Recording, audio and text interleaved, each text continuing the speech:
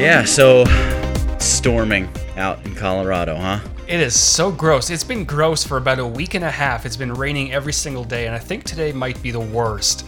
It's just from morning, actually it started halfway through the night. We kept waking up, and right now it just started a few minutes ago. So there might be some nice background noise in this podcast if you hear any thunder. Crackling of lightning and trees coming down. If the power goes out, I'll know what happened at least.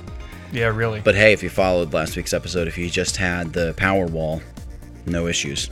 Be able to. Those things apparently sold out in, I don't know, about a week. They sold 30,000 of them, I think. So they're completely sold out until the middle of 2016, which is crazy. And of course, some states are banning them already. I think Florida is one of the biggest states that bans any kind of off-the-grid technology because they want to control all. And my audio is spiking very heavily. Yeah, that's kind of weird. I don't know why Florida would do that, but hey, I mean, it's Florida. Florida's an interesting place of many people. It sure is. I lived there for about 5 years, and I don't think I can ever live there again. Oh, yeah. Well, this is episode 13 of the We Geeks podcast. I'm Nathaniel Dodson. I am Howard Pinsky, and you can find me at at Iceflow Studios on Twitter. And you can find me at Tutvid on Twitter. And you can check out any of the stuff we're going to talk about in today's podcast over on my website, tutvid.com. That's tutvid.com/wegeeks/episode 13. That's the number 13. And you can also find us on iTunes, SoundCloud, wegeekspodcast.com. And one cool thing about SoundCloud that a lot of people don't realize is that you can comment along with the podcast. So while you're listening on soundcloud.com/wegeeks, if we talk about something really interesting or talk about something really stupid, you can comment directly at the time that we speak about something, and we can go back and check those comments out, or other people can check them out. So head over to SoundCloud, subscribe to us, head over to iTunes, and leave us a review if you love the show or hate the show. We didn't get any from last week, so we can't read any. And also a big thank you to our patrons over at patreon.com/WeGeeks. This week we have Michael and Jordan to give a shout out to. Our regular Valdez, he must be having some issues with his credit card processing, so it didn't go through. So maybe next week we'll be able to shout out Valdez if he sorts all that stuff out. But kind of going off of that, like the SoundCloud commenting and things like that, let's talk a little bit about engagement on social media. Well, because real quick, before we get to that, the cool thing about the commenting on SoundCloud and how you can sort of comment with the flow of things and leave the comment right at a specific point in time is you can comment right at the exact moment that something stupid is said, or right at the exact moment that something brilliant is said. And it's pretty cool because I don't know, I mean, you listen to some stuff on SoundCloud and when you're hunting around SoundCloud, it's kind of neat, when you come across something, especially something that's long. I mean, this podcast is about an hour and 10 minutes long, but if you see a comment at a specific area, a lot of times, you'll be like, all right, I'll just, click ahead and check, see what's going on there, see what's generating engagement. So yeah, it's a really cool commenting system that SoundCloud has. But yeah, no, go ahead. What you're about to talk about here with. Yeah, it is really cool. And one thing I love about that is that it really gets people engaged. We haven't had many people comment because I don't think SoundCloud is our number one source of listens. iTunes is actually taking over, I think. Right. But when it comes to engagement, it is so important for someone like us, someone like me, someone like you as social media creators or content creators. And so many networks, like especially YouTube, ranks how they sort their videos, like which videos appear in search, how high they appear in search based on how much engagement it gets. So if I release a video and it gets 4 comments, it's probably going to appear less or lower in the ranks than if you release a video that gets less views but more comments. Right, and so that is, and to interrupt you for a second, that's why you see a lot of these bigger YouTubers doing stuff like thumbs up for the smiley face pillow, or thumbs up for Pikachu, or whatever it is that they've got going on in their video. That's it's not just because they want to bloat their thumbs ups numbers just for no end. It's because the more of that engagement you can get, the higher your video is going to rank, the more other people are going to see them, and they're going to be recommended, pushed into subscription boxes, all that kind of stuff. Yeah, and if you're a viewer out there, whether it be our content or anybody else's content, if you like their content, leave them a message. Not necessarily a private message, but if you're watching a YouTube video, just comment in the YouTube video that you love the video or give some constructive feedback or whatever it might be. If you're listening to a podcast, leave a review, because even something like iTunes, it kind of ranks which podcasts they feature based on the reviews. If they have a lot of reviews and good reviews, 5-star ratings, they're going to take that into consideration. And if you're a content creator, don't be afraid to ask your viewers for comments. I know it sounds a little bit rude sometimes. Make sure to leave me a comment, but you can do it in a tasteful way. Like, say something like, if you love my content, leave me a comment below. Let me know what you think. Or if you want to leave me suggestions for future videos, head down to the comments below and let me know what you think. Because it really does. It may not seem like it, but it really does help content creators get their content higher up. Yeah. I mean, engagement is key. Even on stuff like Facebook, you'll see the stuff that's got 1,000 likes being pushed to the top of your feed. The thing that's got 87 comments, shows up out of all the stuff that your friends are talking about. That new profile picture that got 124 likes and X number of comments and who knows how many shares. All that stuff it percolates up to the top. A lot of the ranking systems, it's just the way they work. I mean, with the exception of like Twitter and Instagram that still kind of show a true chronological timeline. Google Plus is still somewhat true, I would say, right? When you say, but I mean, not enough. It doesn't seem like enough people use it. I'll put it to you that way.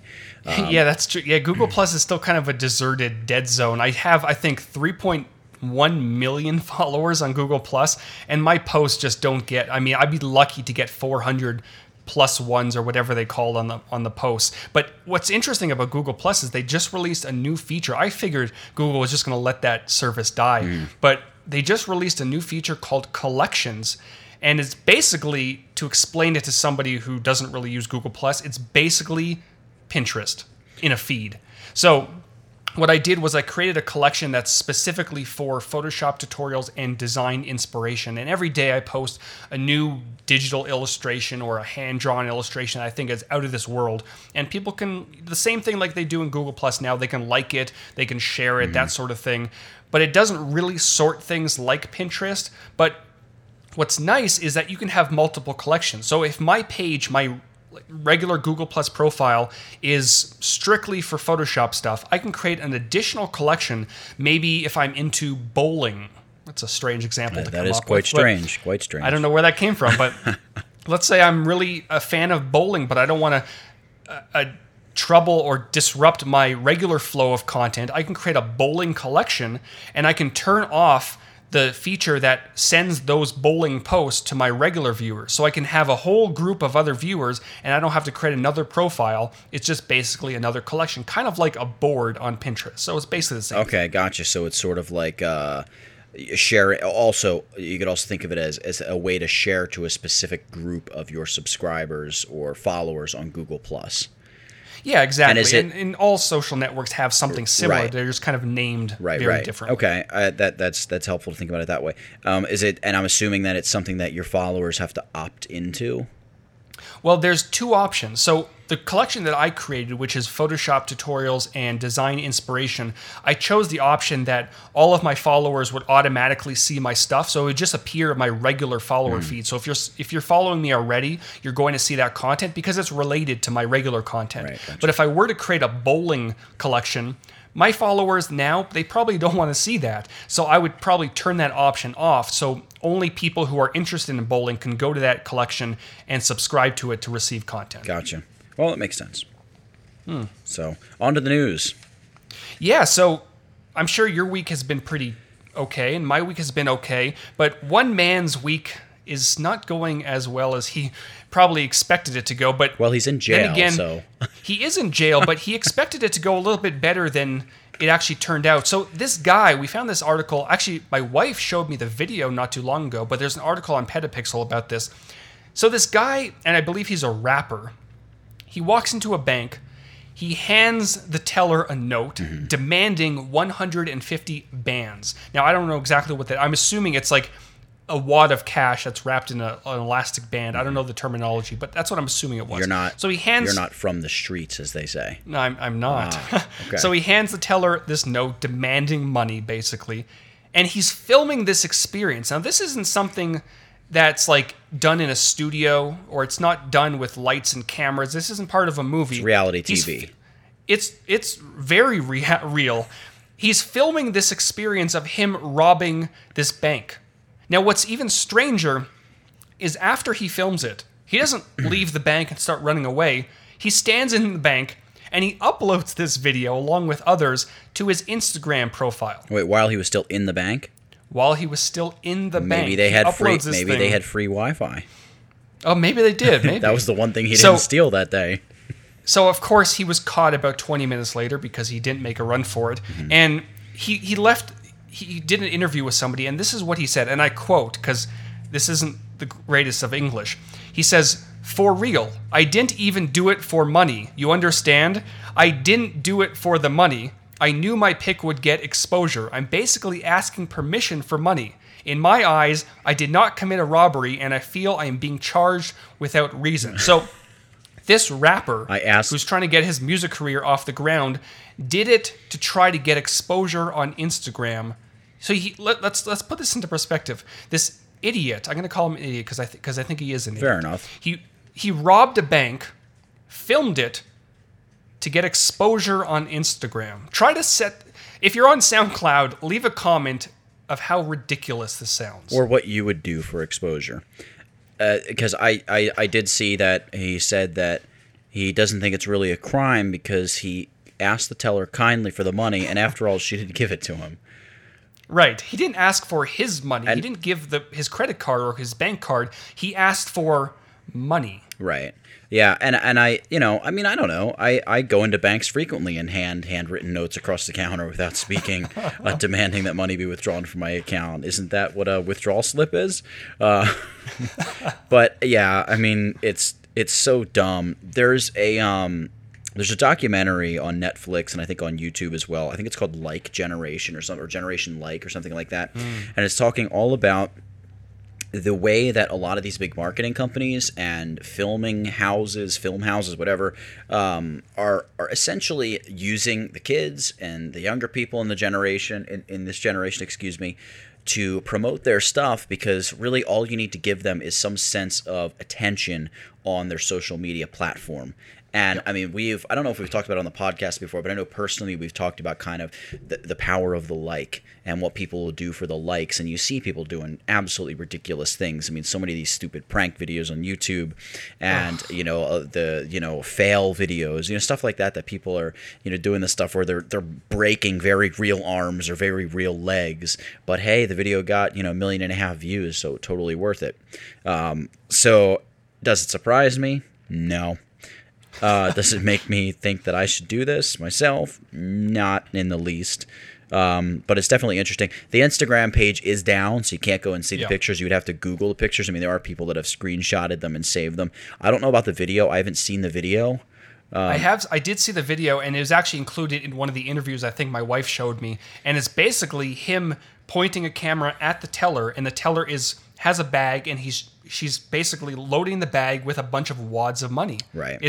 It looks like something directly out of a movie, but this is real. And we kind of touched on the whole engagement thing at the beginning of this podcast, but I can't believe I have to tell people this, but if you have to think twice about, maybe this guy didn't think twice, I don't know, but if you have to think about doing something this stupid to get engagement and to get likes and to get attention on social media, just don't do it. Yeah. Try to bypass that. That's best practices, probably. Now, speaking of somebody who's trying to get attention on social media, this next story, and you'll take this one. Yeah, it's garnering quite a bit of attention. I think it was one of the top articles, actually, this week on Petapixel, which is how actually, you know what? I didn't even see it there. I did see this on Facebook first, and I went looking to see if anybody had picked it up. But I follow a bunch of the photography groups, Photoshop and Lightroom group on Facebook, the F-Stoppers group on Facebook, and a bunch of other retouching and wedding cinematography and photography groups and all that stuff.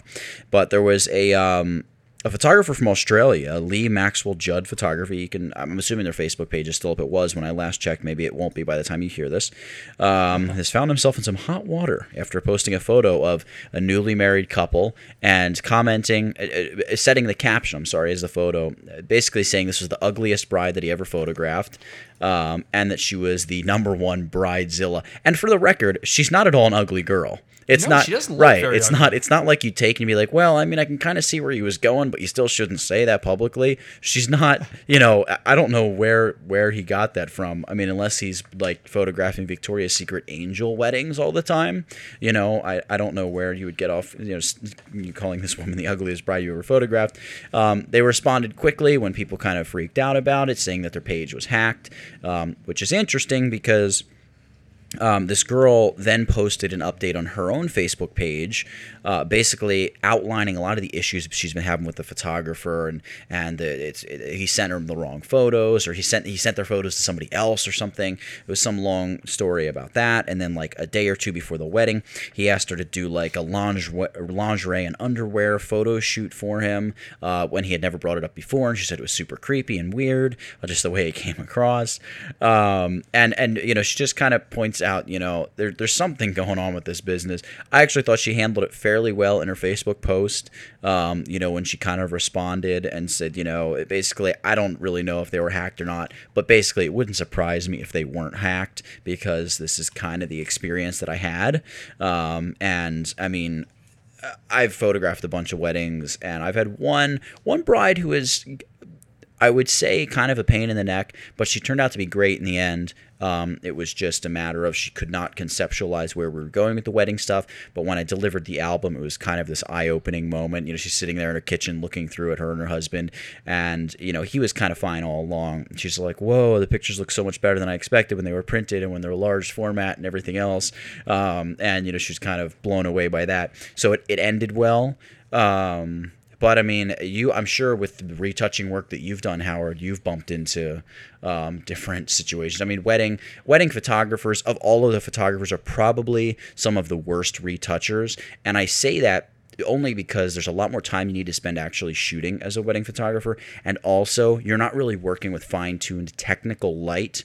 So you're not sort of almost lighting for that Photoshop work afterward. You're not necessarily ever going to beauty retouch a wedding portrait. Maybe in certain circumstances for bridal portraits, yes. But, that crazy photo of everyone dancing on the dance floor, you're probably not going to go in and retouch the skin of everybody and stuff like that. So, there are a lot of photographers who just straight up outsource the retouching and color correcting and all of that. Have you done any of that work? I have, yeah. Before I get to that, first of all, I don't believe for 1 second this guy's Facebook page was hacked. I think he posted this thing just to a small group of people, and it exploded, went viral. Well, and he's like, and one other thing, he came out afterward and was sort of talking about the legitimacy of his business, essentially, and saying that he's booked with weddings through 2019. I don't know about you, but I've never known somebody to book a wedding out 4 years for a particular photographer, and that's not even exaggerating. I've never heard of that before, ever. I've heard of 2 years, which in my mind is still kind of crazy, but I've heard of that. I've never even heard of 3 years, let alone 4 years. That's a little, I mean, now you're kind of stretching it, I mean, come on. Yeah, so not for 1 second. I think it went viral, and he's trying to backtrack and trying to make excuses. But yeah, actually, recently, I think it was this week, I had a good friend of mine reach out to me and say, listen, I just had my wedding a few months ago. I got the photos back, and they're absolutely terrible. Uh-oh. And I'm not talking, like, these were completely unretouched photos. I'm not going to share any names, but they were unretouched photos, and I figured, they're probably okay. But she sent a few to me, and they were incredibly dark. I don't know what actually, I do know what camera. I have it in Lightroom somewhere. But she sent over the raw files. I'm surprised the photographer sent over the raw files. But they were very noisy. But was really frustrating, and in this case, I really couldn't do much about it, is most of the photos were completely out of focus. Oof, yeah. Which, yeah, and that, if you know anything about photography or anything about photo editing, when you're dealing with an out-of-focus image, you really can't do much to fix. You can sharpen it a little bit. But I saw, I think maybe you tweeted earlier this week something about being able to copy focus settings or something between photos in Photoshop or Lightroom or something. I did tweet that. I actually deleted it shortly after because I made some spelling errors, but I just threw it out there. I thought it'd be a cool feature if Adobe can figure out, if you have multiple photos of the same scene, if you can copy, like, let's say, the focus or sharpness settings from one photo, the one that's in focus, and apply it to the other one, which would be kind of cool. I don't know what engineering it would take. I'm sure it would take a lot of engineering. But I had to do a lot of editing to these. Luckily, some of them that were just kind of dark but in focus, you can very easily increase the exposure. I actually did a YouTube video, my latest YouTube video, on how to drastically improve dark images, basically increasing the exposure, the highlights, the shadows, so on and so forth. And therein lies a lot of the value of shooting in RAW, because if you just shot a JPEG, I mean, forget about it. You'd be done. You're up the creek without a paddle in a serious way. Yeah. But Lightroom has incredible noise reduction technology, and even their sharpening is not bad. But for a few of them, I actually brought them into Photoshop. I ran them through the shake reduction feature, even though they weren't really shaky photos. It was able to kind of bring back some of that sharpness. And what I found is back in Lightroom, if I increase the sharpness quite a bit and then increase the radius all the way, I actually got pretty decent results. Now, of course, if you zoom into 100%, which honestly, very few people are going to be viewing these photos at 100%. If you're throwing them on Facebook, you're probably viewing them at like 33%. They look great. It sounds like these needed more like the 12.5%. These were not very good photos. So I'm going to throw it back to you for a second, because you've done a lot of wedding photography. If anyone is listening to this and they kind of want to get into wedding photography, first of all, how do you avoid disasters? Because it's not something you could just call people up and say, listen, the memory card kind of got lost or wet. Can we redo your wedding? And then what kind of tips and tricks can you offer to people so that if they do pass the photos back onto retouchers or they do them themselves, it's not a pain in the butt? Well, I mean, number one, with regard to this whole story, this goes back to what we talked about a couple weeks ago in the 10 tips to becoming a better designer. Don't complain. Or if you complain in-house. This should never be something that is a public thing unless you're ready to destroy your public image and the image of your business. That's first and foremost. Even little stuff, don't complain about the weather, don't complain about the heat, embrace it all. The more you embrace that 120-degree wedding while you're wearing a suit in the desert of, Phoenix, Arizona, you post those photos on your Facebook page, people aren't going to would you rather people sympathize with you and say, oh yeah, it must be horrible being out there in the heat? Or would you rather people be like, man, this guy's a trooper, or, this girl kicks some serious butt when she's out photographing weddings, like, look at this crazy stuff she's doing. That, in my mind, is a much better way to market yourself as a photographer. So that's first and foremost. Don't complain. And after that, when it comes to keeping track of your photos and being careful of your photos, number one, when I'm shooting weddings, I never go above a 16, well, maybe a 32 gigabyte card. But probably 16 gig, quite frankly, to be safe. I would rather have to change my card every 400 to 500 shots, or maybe 700, whatever it is. I forget what it is. I can get on a 16 gig card.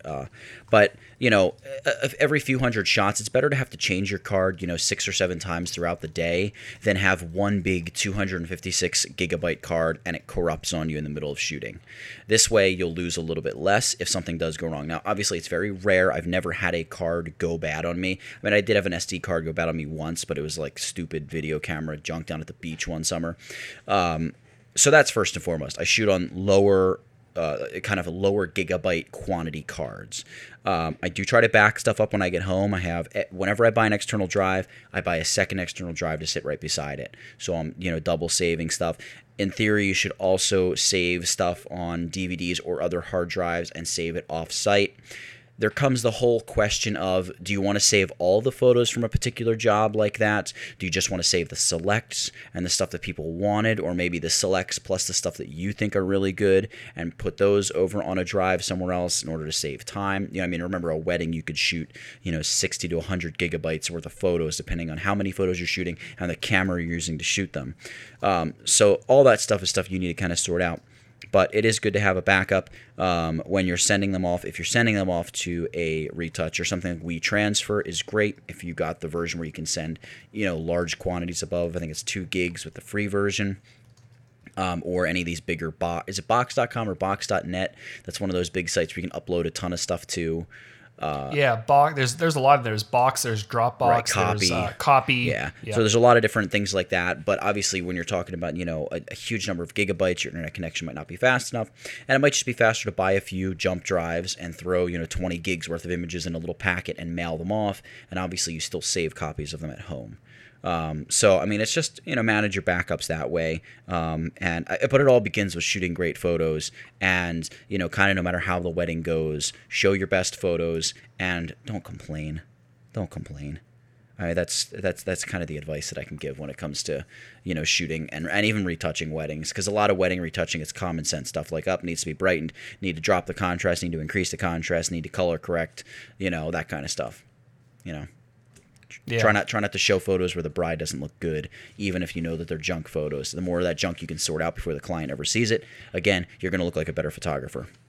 Yeah, and if I would say, having not shot any weddings, and there's a reason I haven't shot any weddings, because I'm not very comfortable with my camera and with the environments that a wedding holds. If you're not comfortable, don't accept the job, because there's nothing more frustrating than being married. I mean, not being married, that's not the frustrating part, but there's nothing more frustrating than being married and having terrible wedding photos. Thankfully, I had an amazing photographer at my wedding, but our videographer was, like, literally, he shot our wedding, which was in 2009, so it wasn't like in 1940. He shot our wedding on a 4x3 camcorder. Oh. And the footage is pretty much complete. First of all, we can't even open it on most applications on our computer. Yeah, I was going to say, is that like Super 8 footage or whatever they used to call it? I don't know what it was, but it's pretty much, even if we could open it, and I think we got it open once, it was like, okay, this should be on like America's Funniest Home Videos in 1994. Right. It's just terrible. So if you're not comfortable shooting weddings and things like that, don't do it. Do other venues and just practice until you get to that point, because you're just going to have unhappy clients. Right. One of the things you can do, and the first summer that I ever shot weddings, I think I was 17 or 18, something like that. I put an ad up on Craigslist offering free wedding photography. I shot a bunch of weddings. I shot at least 12 weddings for free, at least. And they're just fire hall weddings. It's obviously going to be very low budget stuff, but you can get out, you can experience the flow of the day.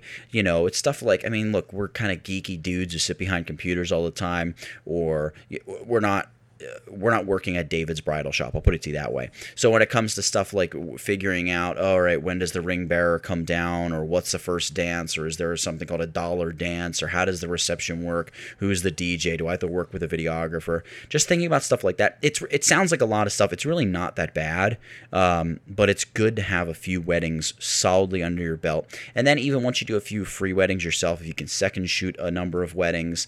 That's what I was going to suggest. And there's really no number. You might be able to do 2 free weddings, second shoot 1 wedding, and be ready to rock and roll. You might be getting incredible, amazing stuff and know that you're going to be a great wedding photographer. Or on the other hand, it might take you doing 30 free weddings and second shooting 25 times or more. I don't know. It might be something where you never get more comfortable than shooting, or second shooting, excuse me. You may never just feel like, you know what, here's my calling, here's where I am, I'm going to be a second shooter, and you might be happy with that. So, you really need to kind of have a good feel for your photos and just sort of feel it out. But there's definitely no, you need to second shoot for at least a year and do weddings for free or on the super cheap for at least a year. No. If you do 1 or 2 and you're getting some amazing stuff and your clients are responding really well, part of what gave me incredible confidence moving forward was of my first 12 free weddings, I didn't have a single complaint. And that's not even exaggeration, as there should have been. I was doing it for free after all. But it was just rave reviews. People love the photos. Looking back on it, the photos weren't that great, but with the camera I was using and with the lenses that I had, I was shooting with garbage, and I wasn't getting garbage. I was getting some okay stuff, and obviously situations that are far from ideal and far from perfect. But if you have people that aren't really excited about your photos and aren't really jazzed up that you captured this or that, you take more time practicing. Don't be disheartened by it. Just take more time, work on it, work out the kinks, ask them for information. What would you have rather seen?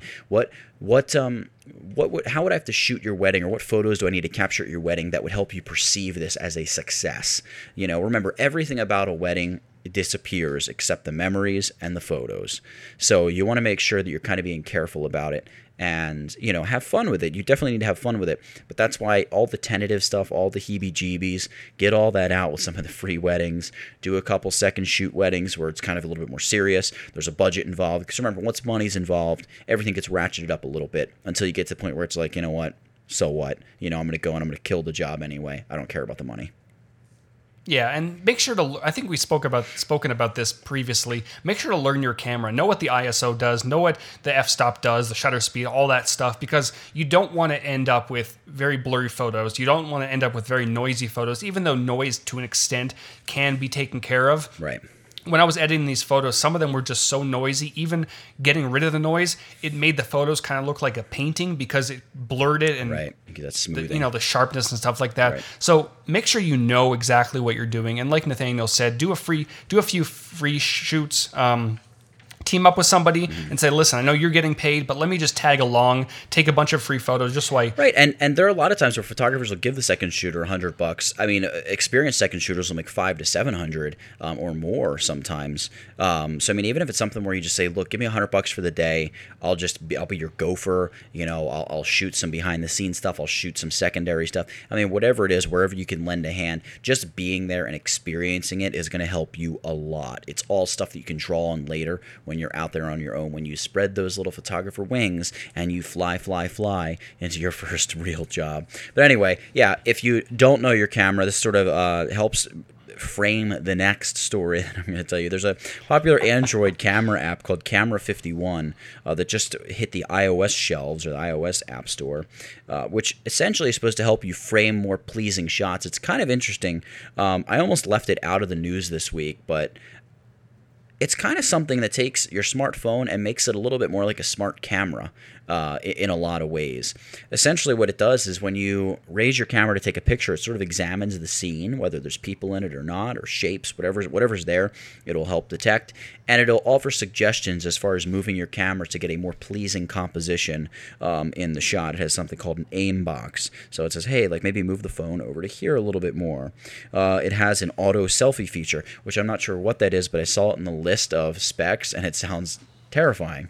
So I just thought everyone needs a good selfie, especially an auto selfie. I just thought I'd throw that in there. But it also has an alert if something moves into the shot that seems to be interfering with the photo you're about to take, which is kind of neat because there are times where you'll shoot something and you just won't notice the top left corner or the bottom right corner or something. There's something that moved into the shot somehow, or you adjusted the camera and something slid into the shot that you did not notice. So I don't know, kind of cool. It's called Camera 51. They've had like 1 million downloads on Android since last October, so they've been out for like 7-8 months now, and 1 million downloads. So it looks like it's pretty good. I have not downloaded it yet, but I'll probably go and at least check it out. It looks interesting to say the least. It does look interesting, and I don't think enough photo applications on mobile phones really help a user learn things like composition or focus or anything like that. Right. It would be really cool if somehow, because I know a lot of cameras, like actual DSLR cameras, are getting NFC technology and Wi-Fi technology. If you can somehow use these sorts of applications to connect directly to your camera to see what it's seeing, and then be able to use that technology to compose better shots on your DSLRs, then we might be getting into an interesting space, because obviously right now phone cameras aren't terrible, but they're also not DSLR quality. We're hearing that, future iPhones and future Samsung devices are going to have quote unquote DSLR features, which I highly doubt it's ever going to get that far. But if we can somehow pair them up with DSLRs and use the technology or smart technology on our phones to control that DSLR, it'd be interesting. Yeah, I mean, and even the Fuji X100T, it has RAW conversion right there in the back of the camera where you shoot a RAW photo, go in and adjust the white balance, adjust the exposure, stuff like that. So even if it's something where via the NFC, you're able to connect and have a RAW editor on your phone, maybe a Lightroom, on your phone, and just say, all right, how much brighter can I make this photo? Am I exposed? I mean, just think about this. If you're photographing somebody in a field and the sky is up there, how sky typically can get blown out pretty easily. Certainly with a lot of lower level digital DSLRs, that's going to happen. But even with higher end DSLRs, your sky can still be pretty bright, but the dynamic range is there to be able to draw some of that back in by reducing the whites and reducing the highlights. To be able to just check it out on the phone and see exactly where you stand, that might be something that's very helpful. I don't know. It's just a thought. I have no idea how it would fit into my workflow or a lot of photographers' workflows, or if it even makes sense, but it might be an interesting feature to have out there. I don't know. It might be. And one thing that really doesn't make sense to me, and this is going into our next story, is there's this restaurant that made special plates for smartphone food photos. Now, this is obviously, when you go eat, when you're of the young generation, you take photos of your food, especially if it's really nice looking food. Of course, if you're going to McDonald's, you're probably not going to take a picture of the Big Mac, because the it's flat burger because it's disgusting and ugly. But I'm sure you're guilty of it. I'm definitely guilty of it. You go out for a nice sushi dinner, you take a picture because it's nicely displayed. Well, this restaurant actually went one step further, and they're kind of making this meal experience where they give you these fancy designed plates, which you have to check this article out. Go to Nathaniel's post or in the show notes or wherever you're viewing this. Tuckfit.com/WeGeek/episode 13. There you go. These things, maybe it's just me, but they look like urinals that you would find in a men's bathroom. They don't look very pleasing. But trendy urinals. Very trendy urinals. And they're made to kind of like, it obviously holds your food, and then it kind of goes up in the back to give you like a background to shoot the food on. Yep. But it's like, I don't know. And the whole experience costs $155 to basically get your food served on a urinal. $155 an hour. Oh, per hour. Yeah, I'm sorry. per hour. Yeah. And it's offered through June 15th. I don't know if I would go that far just to get an Instagram shot. What are your thoughts? I don't know. I mean, no, I wouldn't pay that much for it. That's first and foremost. I would not pay that much for it. I mean, the plates do have a slot in the front, so you can prop your phone in there to get the perfect angle, I guess, presumably. And there is a second plate. I don't know if you saw it, but it's one that holds your phone on one side, and the plate actually spins on the other side, so you can, I guess, get some motion or maybe video or something like that. It's a cool idea. I kind of think the plates look cool. They sort of look like half bowls. But yeah, I mean, like you said, there is a little bit of the urinal element to them. I mean, it's not like, one of those bizarre Japanese toilet restaurants or anything by a long stretch. They're textured nicely. They're painted nicely. It's a neat idea. And obviously food that's brightly colored and has a lot of texture and has a lot of that sensory. It's a very sensual picture, and by that I just mean it stimulates your senses when you see a great photo of food, which I think is part of the reason that a lot of people like to photograph food. Is you connect this very positive experience with it, right? Like you said, you get this amazing plate of sushi. It's beautifully plated. You got these bright colors, contrast, texture, depth, all of that, and you can almost taste it through the picture. I don't know. I mean, I wouldn't pay $155 for an hour per hour for it. Apparently, it's a hit. Apparently, they've had a lot of success with it, and they've teamed up with a winery, and it's boosted their sales by like 13% or something. I read. It's interesting. It's definitely something you should check out and maybe share your thoughts with us and what you think about it. A neat idea, but way too expensive. I guess in a nutshell, that's what I think about it.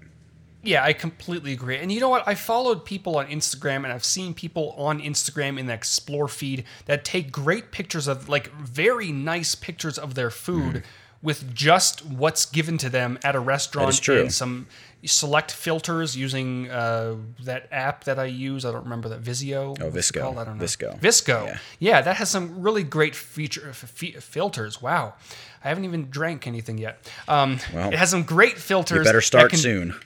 Seriously. Yeah, and I don't see the need for it, especially for $155 an hour. But, each to their own. If you're a rich businessman and you love taking pictures of your food, which sounds very strange. But, go for it. Yeah. Enjoy. Yeah, so moving on.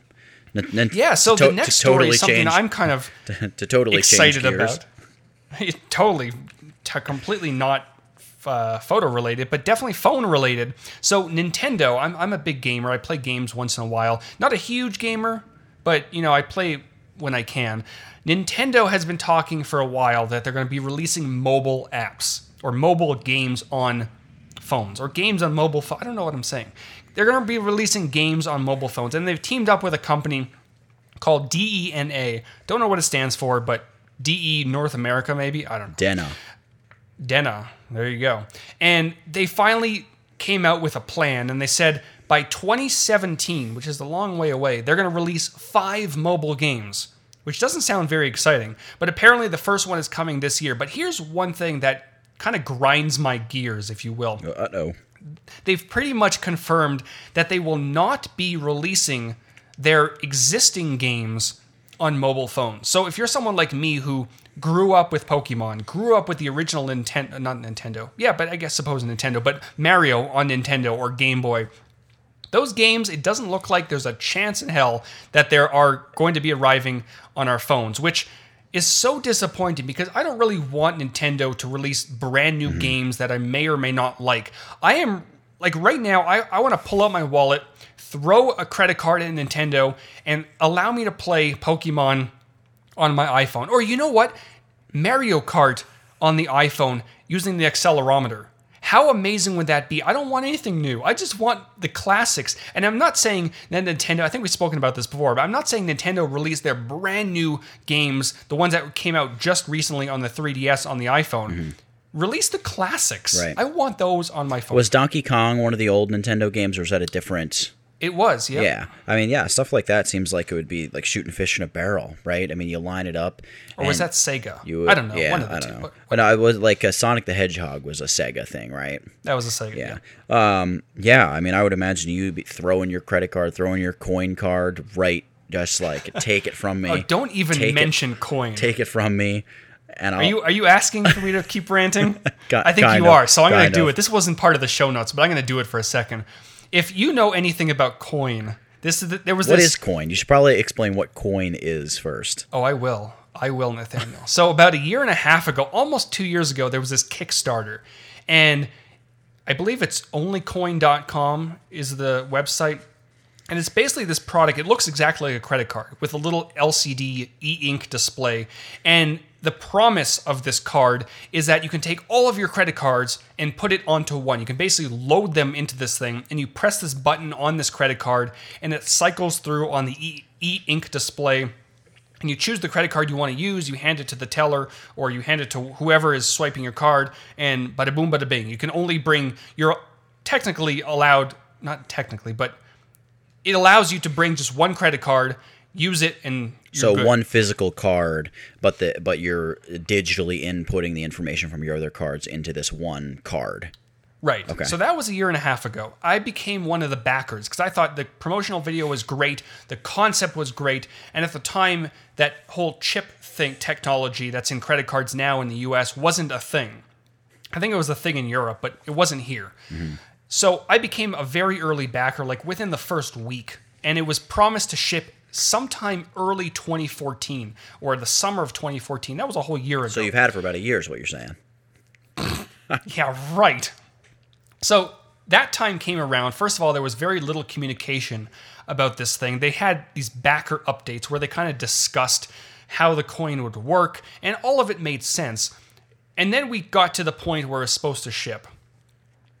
We get an email, or the backers get an email. There was also articles released saying that it wasn't shipping. The beta, or a beta coin, was going to be shipping to a very select few people. Like, I think it was 15,000 people would be getting this beta experience. Right, but since you were one of the early supporters, obviously you were going to be included in the beta round of testing. Oh, correct? Of course. Nope. So I was not chosen to be part of this beta, even though I was one of the very early. Apparently, I wasn't one of the first 15,000, which I find that hard to believe because I signed up and I threw my money at them. I think it was $55 for early backers within the first few days or first week or whatever it might have been. And the communication around it has been absolutely terrible. So a year after it was supposed to ship, we still haven't heard anything. Some people are saying that their beta card is finally shipping. I haven't heard anything. I'll check my order status, still says pending. And it's just, these experiences are what drives me away from Kickstarter and crowdfunding campaigns because they're just so poorly run and poorly communicated. Yeah, I was going to ask, when it comes to a lot of the crowdfunding stuff, what happens, and I'm by no means am I a crowdfunding expert, if a product or project, whatever, meets its funding requirement or desires or whatever, and like something like this happens. I mean, what if coin never ships? You know, if the technology is totally outdated by the time it's there and they can the whole thing, do you get your money back? Or is it just you took that risk when you went in, you knew that was what you're buying into, and that's part of why you bought in at a cheaper rate? Yeah, I believe you just take the risk and hope it ships. Right, this has happened a lot, apparently. There have been many campaigns, some for hundreds of thousands, if not millions of dollars, that just have never shipped. Or there was this ring thing. There was this big ring that was a Bluetooth ring that was supposed to go in your hand. It did eventually ship, but it was nothing like the Kickstarter campaign Envision did. People were angry, and I think there are laws around this that basically says, you know, you agree to this, you agree to fund this campaign, and they couldn't perform, they couldn't produce, so, you know, that's I suppose it's probably a little bit like being an investor, right? I mean, there is always a chance that the company can declare bankruptcy and you just completely take a loss. Right. And I'm sure if you team up with the right people, you can kind of make a case to sue these people, but it's probably not worth my time. And Right. fortunately, but unfortunately, the coin that I ordered turned out to be completely free because I referred enough people. So, and I think every person you refer, you get $5. So I referred enough of them. But at the same time, I feel very bad for referring all those people to something they may never get. You've lost a lot of friends. Possibly. Or Twitter followers. So anyway, the next story, moving on from Coin. Coin bad. Well, hopefully it works out. I mean, it does seem like a really cool idea. It seems like, and my fingers are crossed, it seems like it's still going to be shipping, but at this point, it won't have that chip technology. Mm-hmm. And I have my iPhone with Apple Pay, which is basically that on my phone. I see, and I've always had a hard time believing Apple Pay is ever going to become a real standard.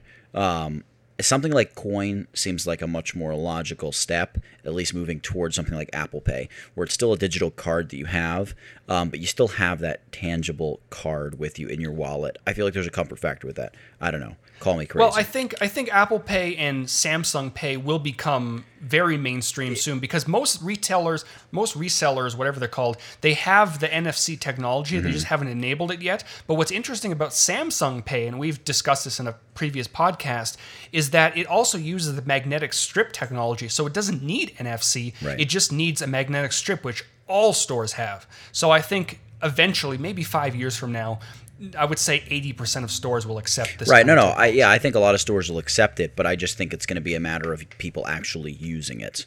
You're completely right. So, and I feel like a digital card would be a good step toward getting people to that point. Anyway, so I found this article. I believe it was on Mac Rumor or Mac Daily News. Oh, Mac Daily News. I'm sorry. Top 10 reasons. It was kind of a very short, quite frankly, lame article, but I just thought it'd be interesting if we ran over this. Top 10 reasons Apple's iPhone 6 and iPhone 6 Plus are winning over Android users. There's the ever-going war, the battle going back and forth, where if you don't pay attention to it, it actually seems to just go away and you can live in peace. But anyway, I just want to run down this list very quickly with you, Howard. 10 items, and you just give me like stream of consciousness, in 10 seconds, what you think about it, yay or nay, and just a quick thought about it. So the 10th reason is better synchronization with other Apple products. What are your thoughts? Oh, totally. Well, first of all, the iPhone is made by Apple. The software is made by Apple. OS X is made by Apple. It's all made by Apple. When they create, someone said a very good quote. I don't remember what it was, but basically Apple controls the software and the hardware. So it just makes for a much better syncing experience. Gotcha. I would agree. Number 9. Price for top-end phones is now about the same. I'm assuming they're talking about the iPhone 6 Plus versus a high-end top-flight Android phone. Yeah, for the most part. I think there are some Android phones that might sell for $100 cheaper. Of course, you can get very cheap Android phones for like $99 or $49. But for the most part, if you're looking for the best of the best, you're probably going to be paying the exact same price for an iPhone or an Android phone. Gotcha. Number 8, joining the flock so they're not left behind. I don't know. I mean, if you're talking about like fanboyism, I think that you can say the same thing for both sides. There are people who are diehard Samsung users. There are people who are diehard Apple users. It seems, because I think maybe Apple's marketing is just that stronger, it seems that there are more Apple fanboys than there are Samsung fanboys or Android fanboys. And you have to remember that Android isn't just one phone. It's potentially thousands of different phones. Right. Apple is just one phone, so it's a lot easier to see that fanboyism for Apple users. Right. And just to piggyback on that for a quick second, you seem to see celebrities with iPhones because they enjoy them. You seem to see celebrities with Androids because they're being sponsored by them. You know what's funny? I mean? Have you noticed that? Is that totally unfounded me saying that? I feel like that's the feel I get. You're absolutely right. And obviously, the whole Ellen thing with the selfie at the Oscars or whatever it was, that was obviously sponsored. But there have been so many tweets. I think Oprah actually did one where she tweeted, or some celebrity tweeted, I love my Samsung phone, blah, blah, blah. And then you check the metadata of that tweet, which you can do in certain Twitter clients, sent from an iPhone. Right. Yeah. All right. So, number 7, better software release schedules. Well, Apple definitely releases more iOS updates, whether they're better updates. Well, I think they're talking about just more regular. Oh, 100%. One thing that annoyed me about Android, I have it. First of all, before anyone goes off on me, I have an Android phone for business. And the problem with that is the software is usually controlled by the manufacturer, not necessarily. Of course, Google creates the Android software. But when there's a new update, like the Jelly Bean update, I don't know what they're called, it's not automatically available on all phones. So I had an LG G2 or LG G3, and one of the big updates came out. And of course, because LG controls the updates, I wasn't able to get that new update until LG approved it and customized it to their liking, which was like a year later. Wow. Okay. Number 6, better support service from Apple. Yeah, 100. Having worked for Apple, 100%. If anything happens to my iPhone, I walk into an Apple store and they fix it. Of course, sometimes they can't fix it, so they would just replace it. Sometimes you have to pay for the replacement if it's like water damage and you don't have Apple Care Plus. But with Samsung phones or any other phones, you usually have to send it back to the company, the factory, or whatever it might be. If you have a warranty through Best Buy, they have to send it back. It's just a lot easier if you have an iPhone just to walk into a store and get it replaced. Right, yeah, I guess you know where to take a broken iPhone, whereas an Android, you take it to the your cell phone cellular service provider. You take it to Walmart or wherever you bought it from. Yep. Gotcha. Number 5, iOS given priority for app support. I have no idea what they mean by this, but I think what it means is developers are more likely to jump on iOS to develop their apps. And it certainly seems that way, especially with the Apple Watch. It seems like developers were much more open to jumping on this software or operating system than they were for Android Wear. And I don't know if it's just easier to code for iOS. I really don't know much about coding, but it does seem like there's much more developer support on iOS than there is on Android. But of course, Android is a much more open operating system, so some apps you will see on Android versus iOS. Gotcha. Number 4, business appeal. I can't really speak to this. I've heard from a lot of people that other operating systems, especially BlackBerry, is more geared at business. I don't know if people still use BlackBerry phones, but I really can't answer this because I don't really use it for business. But Apple seems to be making a big push into the business world, especially with them teaming up with IBM. But again, I don't really know. Yeah, and I know was it iOS 7 or iOS 8 when they released like iPages and all the charts and all those different apps that kind of came then. Numbers, I think, was one of them. Or maybe it's just called Pages, Numbers, and something else. And Keynote. Yeah, they do have their iWork suite available on the iPhone. But again, Microsoft Office is available on the iPhone as well. And Android. And I would say most large businesses use Microsoft Office over iWork. Gotcha. Okay. And number 3, Apple Watch support. Yeah, sure. I mean, we've spoken about the Apple Watch, and it's an all right device, and it only works with the iPhone, or at least it only works with certain iPhones. It doesn't work with Android phones. I probably won't work with Android phones, but what's interesting is Google is apparently going to be releasing a version of Android Wear that works with the iPhone. So that could add a little bit of cross-compatibility. But yeah, if you have an Apple Watch or you want an Apple Watch, you're going to need an iPhone. Gotcha. Number 2, high-quality design and available in gold. Yeah, one thing I will say about the iPhone, I absolutely love the design of the iPhone. The build quality is pretty good. Of course, if you try hard enough, you can bend the thing, at least the iPhone 6 Plus. But I will say in Samsung's defense, the new Samsung S6 and S6 Edge, I think what it is a beautiful phone. I would definitely pick one up once the lease on my LG G3 or whatever I have is over. And next month, apparently, they're going to have like an Iron Man edition Samsung Galaxy S6, which could be kind of interesting. Yeah. But yeah, for the most part, Apple's build quality, they focus a lot on the industrial design. Gotcha. And the software and UI design is better, worse? What do you... Until recently, Android software was all over the place, but they have this new, I forget what it's called. I don't know what it's called, but their new operating system is much cleaner. It has a lot more tools for developers to make their apps look very clean. And like I kind of mentioned earlier, iOS 8 has been an absolute disaster. Buggy.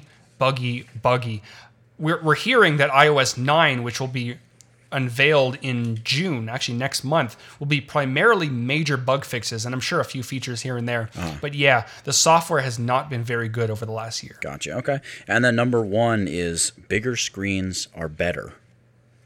I don't know if I agree with this. I mean, I love the big screen on my iPhone 6 Plus, but you have to remember, Apple was far from the first phone to release a bigger screen. There was the Note 3 and the Note 4 from Samsung. Even the S5 from Samsung had like a 4.8-inch screen, and now they have 5.5-inch screen. I love the big screen, but you really can't say that that's one reason why Apple is better than Android, because Android had bigger screens before iPhones did. Gotcha. And when it comes to the big screen, do you find that you keep it in your pocket a lot, or do you have the hip holster? How do you handle? When I'm walking around, it's usually my back pocket. Okay. But anytime I have to sit down, I always take it out of my pocket, put it on the desk, put it somewhere else. I can't really keep it in my side pocket because it kind of grinds up against me. Gotcha. Okay. All right. Well, speaking of phones and everything like that, that was good information there. There's another cool camera app. I know we talked about a camera app before, the Camera 51 app. There's a selfie app called Selfie X. It looks like it's a pretty new app. I only discovered it earlier this week. And essentially what it does is, typically you have the choice between your lower quality, the crappy front camera, which I don't know who uses that. I mean, I guess some people do, and your actual real big back camera, which is what I usually use if I'm taking, even if it's a picture of myself or a group of people or whatever. I'll turn it around and I'll kind of guess the composition, just how I've always done it, because I want the higher quality. Well, this Selfie X app, and I downloaded it to check it out. It has a box, and you position the box on the screen where you want your face to be, and then you turn the camera around, and the app will detect your face and essentially give you verbal directions. Turn camera to the left, up, up, up. There we go. And then it'll say cheese, and it'll automatically take the picture once your face is in that zone where you wanted your face to be. So it's very interesting, and I suppose if you don't have very good perception of where the box should be on your face when you turn the camera around, it would probably be very annoying. But it's, I guess, something that a lot of people might need, because I find myself taking a lot of selfies. I try with the front-facing camera, and if the lighting condition isn't perfect, I'll try to turn it around to get to use that camera in the back of the phone, which is much better than the camera in the front, and it's not very easy to do it without some sort of guidance.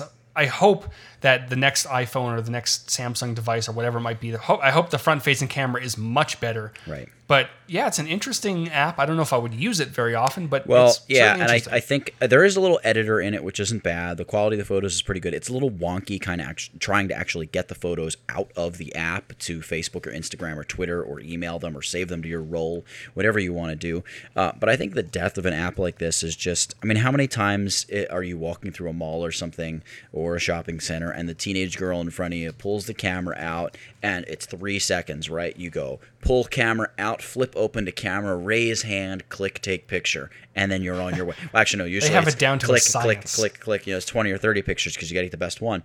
But the point is, it's less than 30 seconds, and the photo shoot has gone down. So whether or not you're going to set up an app like this and tweak and turn and adjust, I don't know. I don't see it happening. It's interesting. Interesting technology, and this facial recognition stuff is kind of, it's all over the place now. But yeah, just something I figured I would just mention, make a footnote of. And yeah, it's pretty interesting. It's free, available on iOS or Android, so if you want to go check it out, by all means. I will definitely check it out, but it's probably not something I would use very often. Right. Now, if you have taken a picture of your self, or I guess your selfie, with the front-facing camera, you need to do a bit of editing, and if you do edit in Lightroom, you may have picked up the new Lightroom CC release, which a lot of people are kind of complaining about, not necessarily because it's part of the Creative Cloud now, and they're mad that it might not be available as a standalone product anymore, but they're finding it's very slow.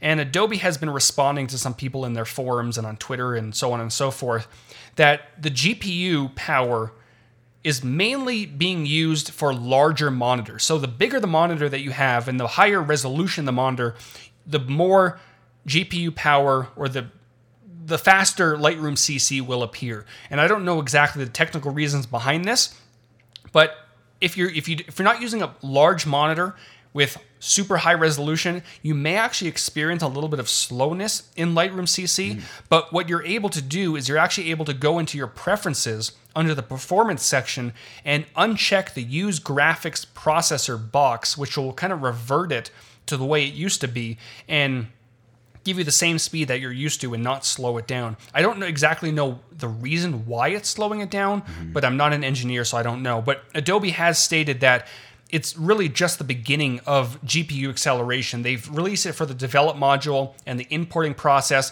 but as time goes on, more of the application will actually utilize that GPU. So the whole thing should become much faster and not just for people with massive high resolution monitors. I know you mentioned you kind of experienced some quickness. Yeah. For me, it's way faster. I mean, there was nothing more frustrating for me than when I would load a library of photos and all the thumbnails would show up and I would click on one to open it to edit it. And you have to wait, a second and a half for every photo to load and then click to being tack sharp. Now it's, way faster. In fact, after we get off and finish recording this, I have a shoot that I need to retouch. It's basically a bunch of drinks for a menu that I photographed in Philly. I've been working on it the last few days, and I'm doing it almost entirely in Lightroom, and it's been a dream. Yeah, and we both have the same monitor now. We have that Samsung 28-inch 4K monitor, so I guess our monitors or our computers or whatever it is that's causing this is large enough and high resolution enough to take advantage of the GPU. But if I guess we were just using regular monitors, we would either not see a difference or see less of a difference, or it would be slower. I don't know how much it has to do with the computer or the monitor. I really don't know, but some people are saying that Lightroom CC is slower. And if that's the case, head into your preferences, into the performance section, and uncheck the use graphics processor box. So there's that. There you go. So that'll do it for the news today. We're going to move on. We have 3 questions. And again, if you do want to leave us questions, we will be taking questions every single week as long as we have them. Send us tweets. I'm at Iceflow Studios. Nathaniel's at Tutvid. Make sure to use the hashtag WeGeeks, because actually one of the questions was simply just using the hashtag and did not include either of us. But because he used the hashtag, we were able to find it. Yep. And every week we do give away a gift card. We might have to decrease the value of the gift card until we get more sponsors or more Patreon supports. But for this week, we'll keep it at $25, and we'll discuss it at some point, whether or not we're going to decrease it. So the first question is from, actually they're all on Twitter, Name Crisis 2, and he says, digital work is your life. How do you keep backups, and how many? Was there a scare with missing/corrupted files? Do I have any? I mean, I've had a lot of hard drives crash, that's for sure. But I've traditionally, actually, I haven't backed up in quite a while, probably over a year. Whoopsie. I traditionally use Time Machine on my Mac, which uses the external hard drive and just backs up automatically. You don't really have to do anything manually. It just does its thing. And when the hard drive gets filled, it kind of deletes the oldest backup and then rebacks up. So it keeps things up to date pretty frequently. I have been looking into, where's my tab? I do have a tab over here somewhere. Here, I've been looking into Code42's Crash Plan to kind of give me an external backup so I can back up everything. Apparently, I'm reading this now, for 1 year, for $59 per year, you can, or as low as $4 a month, you can back up your whole entire computer to the cloud, which kind of seems scary, but that shouldn't be used as a primary backup. That should be used as an additional backup. The off-site backup, so to speak. Right, the off-site backup. They also have an option that you can create like an actual physical off-site backup. But I would say if you're really concerned, have one backup present where you are, have a second backup off-site, like in a storage locker or something with all your very important files, and then have a third backup maybe in the cloud. Yeah, and it's when it comes to the cloud stuff, you can get space for incredibly cheap. I mean, Amazon has what is it called, S2 or something? I forget what it's called. S3, I think. S3, yeah. It's a cloud-based backup software. It's dirt cheap, and you can get terabyte after terabyte. And from a photographic and video standpoint, it's difficult to back up because it's a lot of time that it takes just copying and saving and moving files. But as a graphic designer or as a web designer, just I mean, there's so much great software out there. You can just set it every night at 4 a.m. or whenever you're going to be asleep, kind of thing. You can set it to just go in there, boom, back up all of the stuff that changed throughout the day. It'll automatically detect everything, scan everything, and update and back it up. So something like that, I would definitely highly recommend. Totally. So go, onward. You take the next one. Onward. Pixel Jones from Twitter says, question. Print designer who wants to learn a web language, which do you think has the longevity / usefulness in developing websites?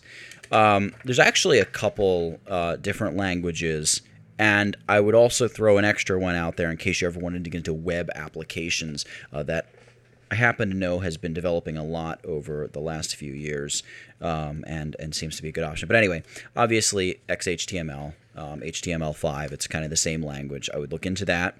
CSS3, again, same language, something you want to look into for sure. JavaScript, specifically stuff like jQuery, which is a specific library of JavaScript, would be something that's useful to look into. Those would be the 3 languages that I would initially say you want to look at and play with. They're all relatively simple, yet pretty robust and allow you to do a lot. I would start there. I would spend 90 days working with each of them, maybe together, whatever. I would spend 3 months just trying to figure out those 3 pretty intensely. Then I would look at PHP, which is always helpful when you're working with some of the frameworks like WordPress and things like that. WordPress, Joomla, although I'm not sure if Joomla is PHP, but certainly WordPress, which is the biggest one. I don't really work with Joomla or Moomba or any of those other weird what are they called? Frameworks. I'll just call them frameworks. So those would be the languages that I would initially suggest. If you want to get into web app development, PHP can be helpful, yes. You'll need to learn a little bit about MySQL databases, which isn't too crazy difficult, something you'll want to look into. But also Ruby on Rails. Ruby on Rails is a relatively simple language, very, very robust. You can do a ton of stuff with it. There are a lot of developers that I know who use it. It seems to be something that is going up and doing well, and there are a lot of developers who are getting jobs who are coding with Ruby on Rails. So Ruby on Rails would be something that I would also suggest. But I would start with HTML, CSS, jQuery. With a good foundational support or understanding, I should say, of those 3 things, you'll be able to get a job in a lot of different places. Then I would branch out. I would actually probably tackle something like Ruby on Rails before I would try to tackle PHP. PHP is really useful, but there's a lot of what you can see in PHP. You don't necessarily need to know PHP to understand how to work with PHP. If you want to be a great, proficient PHP designer, then yes, you absolutely need to learn it. But you can have a little bit of a working knowledge of PHP and get by. But those 5 languages, HTML, CSS, jQuery, Ruby on Rails, and what was the last one? I already forget. PHP. I don't know. PHP. I'm sorry, PHP. Oh, yeah. That was the one. All those acronyms. I get them confused. So yeah, those would be the 5 that I would look at, and in that order: HTML, CSS, jQuery, Ruby on Rails, PHP. Boom. Yeah, I would probably completely agree with that. I don't know the frameworks very well, so I don't know. I used to know PHP a little bit, but I haven't really dabbled with JavaScript or Ruby on Rails. But HTML... Ruby on Wales, is that what you almost said? Ruby on Rails, it's the English version of Ruby on Rails. I definitely know HTML and CSS pretty fluently, I would say. I've been learning it pretty heavily over the last few years, and it definitely gets me by in a lot of situations. My website right now, iceflowstudios.com, is done completely in WordPress. And what's nice about that is you don't really need much JavaScript knowledge. You should have probably JavaScript knowledge, but there's so many plugins that you can just use, install, and activate, and you're good to go. So that kind of takes care of that. But any sort of customization or web page development, you'll definitely want to know HTML and CSS. And then, like Nathaniel said, if you want to get into databases and things like that, PHP, Ruby on Rails is a way to go. And one quick thing to add, if you're looking to develop websites for clients, I would say definitely learn the languages. Really learn them. If it's just a matter of setting up your own website, go with WordPress or Squarespace or, one of these easier to use frameworks that are there for you. I mean, I don't know that I even waste the time, learning it. Not that anything learned is ever really a waste of time, but there might be a better use of your time. I'll put it to you that way. Totally. So our final question this week is from Gloomy Tree on Twitter. As you produce your awesome tutorials in 4K, do you use 4K makeup? If you like, make it a question for We Geeks. I would assume this is a joke, maybe. Maybe I don't. Is he talking about like actual makeup I put on my face, or is there some sort of terminology I'm missing? No, I don't think you're missing any terminology. I think he just wants to know if you're using makeup. Oh, I do not use makeup. You're naturally beautiful. I guess. There you go. I guess as resolutions start to increase, get higher and higher, I might have to consider it. But at the moment, I'm just naturally gorgeous. Yeah, well, there you go. So yeah, those are great questions. Make sure to submit your questions using the hashtag WeGeeks on Twitter. You can also send us direct messages. I think someone actually sent me a message. Actually, it was a support request through our sponsorship forums on the We Geeks podcast website. Don't do that. But there are many ways you can send us questions, and we'll definitely field them in future podcasts. As for this week, I think our $25 Amazon gift card or iTunes if you're in the US goes to Name Crisis 2. I think backing up is unbelievably important in this day and age when even if you have an SSD with no moving parts, it can crash, and it does crash on some from time to time. Yep. And, if you're out and about and you need a file right away, it's always good to have a backup online just in case you have to go and grab something. So, Name Crisis 2, get a hold of me on Twitter or Facebook or wherever you submit your stuff, and I will definitely get in touch and get you that gift card. There you have it. And that will wrap it up for episode number 13 of the We Geeks podcast. You can check out the show notes over on tutvid.com/wegeeks/episode 13. Yeah, episode 13. We covered a lot There today. We Man, We did. How long is this? Robbed a bank. Hour and 12 minutes. Yeah, don't rob banks. Yeah, we learned that. Don't call your that. clients ugly. That's never a good thing. You can get better at framing your shots with an iPhone app or Android app now. You can pay $155 an hour to take photos of your food. Really in a urinal. Sounds like a wise investment. Nintendo,'s about to piss off a lot of gamers with not releasing their classics on phones. Right. The 10 reasons the iPhone 6 versus Android, that was pretty cool. The Selfie X app, and then that little solution to Lightroom CC kind of slowing down. It's good stuff. There we go. So make sure to leave your comments, leave your reviews on iTunes. Head over to SoundCloud if you're listening to this. Comment along with us. We will at some point, I don't know exactly when, but we may eventually make this into a video podcast as well to release on YouTube. So that could be exciting. You can see our beautiful faces in 4K maybe. Actually, it'll probably be 720. I'm not recording this in 4K. No makeup. Not going to happen. No makeup. But no makeup. No makeup. But yeah, so let us know what you think of the podcast, what we have to change, what we can improve, talk upon, send us articles to talk about, and that will just about do it. Yeah, that'll wrap it up. We'll see you guys next time. Thanks for listening.